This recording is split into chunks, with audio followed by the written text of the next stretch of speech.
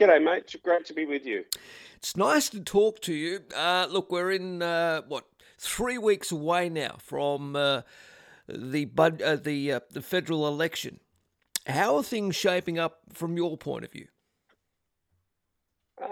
Look, we're about the halfway mark, and as Elbo always said, we'll be kicking with the wind as we come into the last part, and I think that applies to both this term of Parliament, but also so we're taking nothing for granted. I'm working hard in my electorate, and Labor MPs and candidates right across the country are doing the same.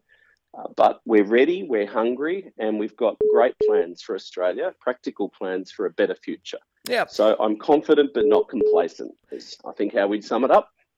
Yeah. I'm just wondering, the inflation figure that came out yesterday, that must be of concern to, I guess, to everybody, including the incumbent government. The highest we've seen it in a couple of decades, in 20 years, 5.1%. Yeah, well, those inflation figures, the latest figure, just proves that on Scott Morrison's watch, the costs of living are skyrocketing, yet working families are falling behind, and looming interest rate rises are about to be part of the pain. Frankly, everything in Australia is going up except people's wages. We've talked before about real wages in this country have not just stagnated, they've gone backwards after a decade of the Liberal government. So Scott Morrison, he can't blame others. He refuses to take responsibility whenever he can, but this has happened on his watch. They've been in government nearly a decade.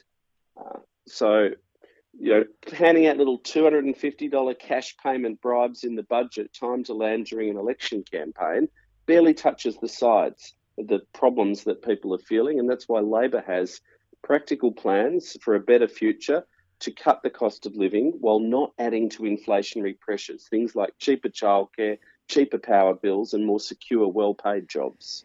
Yeah, the cost of living, it really is one of the key factors of the election. There's no doubt about that, and the figure that came out yesterday only further hammers that point home. Well, the cost of living is what everyone's talking about right across the country, whether it's people surviving on fixed social security payments, which are not keeping up with the cost of living, it's now clear, or workers struggling to reconcile their stagnated wages while costs go up. And it's that gap, the cost of everything's going up, but your wages aren't going up at the same rate. What that means is falling real wages. Now, Australians get it. Prime Minister runs around telling us that the economy's going so well. Well, it's not. On their watch, they more than doubled the debt before COVID. Wages have gone backwards in this country. Inequality is rising. It's harder for working families to get ahead. So that's the focus of our practical plans for a better future. Cheaper childcare, cheaper power, and well-paid secure jobs. Would it be fair to say there's a bit of panic among the government at the moment? I think we saw that, didn't we, over the weekend, the Anzac Day weekend, when Defence Minister Peter Dutton sounded the alarm, making that extraordinary claim. I couldn't believe it when I heard it, that we should be, quote, prepared for war. Well, look, the government's a bin fire now. They're all over the shop. You've got Liberals jumping ship, refusing to appear or even mention Scott Morrison in the cities. You got the National Party and Conservative Liberals in parts of Queensland and elsewhere in the country saying something completely different, abandoning their climate change plan, which is not a real plan. But look, Peter Dutton's rhetoric is frankly over the top. There's no doubt that we face very serious strategic circumstances, the most complex circumstances in decades. Yeah. Our relationship with China's changed, and it's become increasingly assertive and at times aggressive. And of course, there's differences we've got to manage. Of course, the Australian government can and should and must stand up for our values. But what we've seen time and time again with this government is domestic political considerations overly influencing foreign policy and selling out the national interest. And that's something Penny Wong has been calm, clear and consistent on. We've got to take the politics out of things like China and always put our national interests first, not beat up the Liberal Party's political fights internally or domestic politics. The term you used, was a bin fire, is that right? I did. I described the government as a bin fire. I could use other terms, but they're probably not fit for radio. I think Bill Shorten famously last year described them as an SHIT show at one point. So you get the drift. You can say shit on this station. It's okay. We're allowed. They're a shit show. I'm just wondering because didn't you get called out for that? Someone called you a knucklehead. Oh, well, I get called lots of things. I don't pay much attention to it. I get fan mail, you get criticism. You can't have a glass jaw in this role. I know that. I did drop... Yeah, indeed, mate. I did drop the S word on television. That's true last year when I called the Prime Minister a bullshit artist. Yeah. And, I got a lot of good response from Australians for that. They said, yeah, you've summed it up well, mate.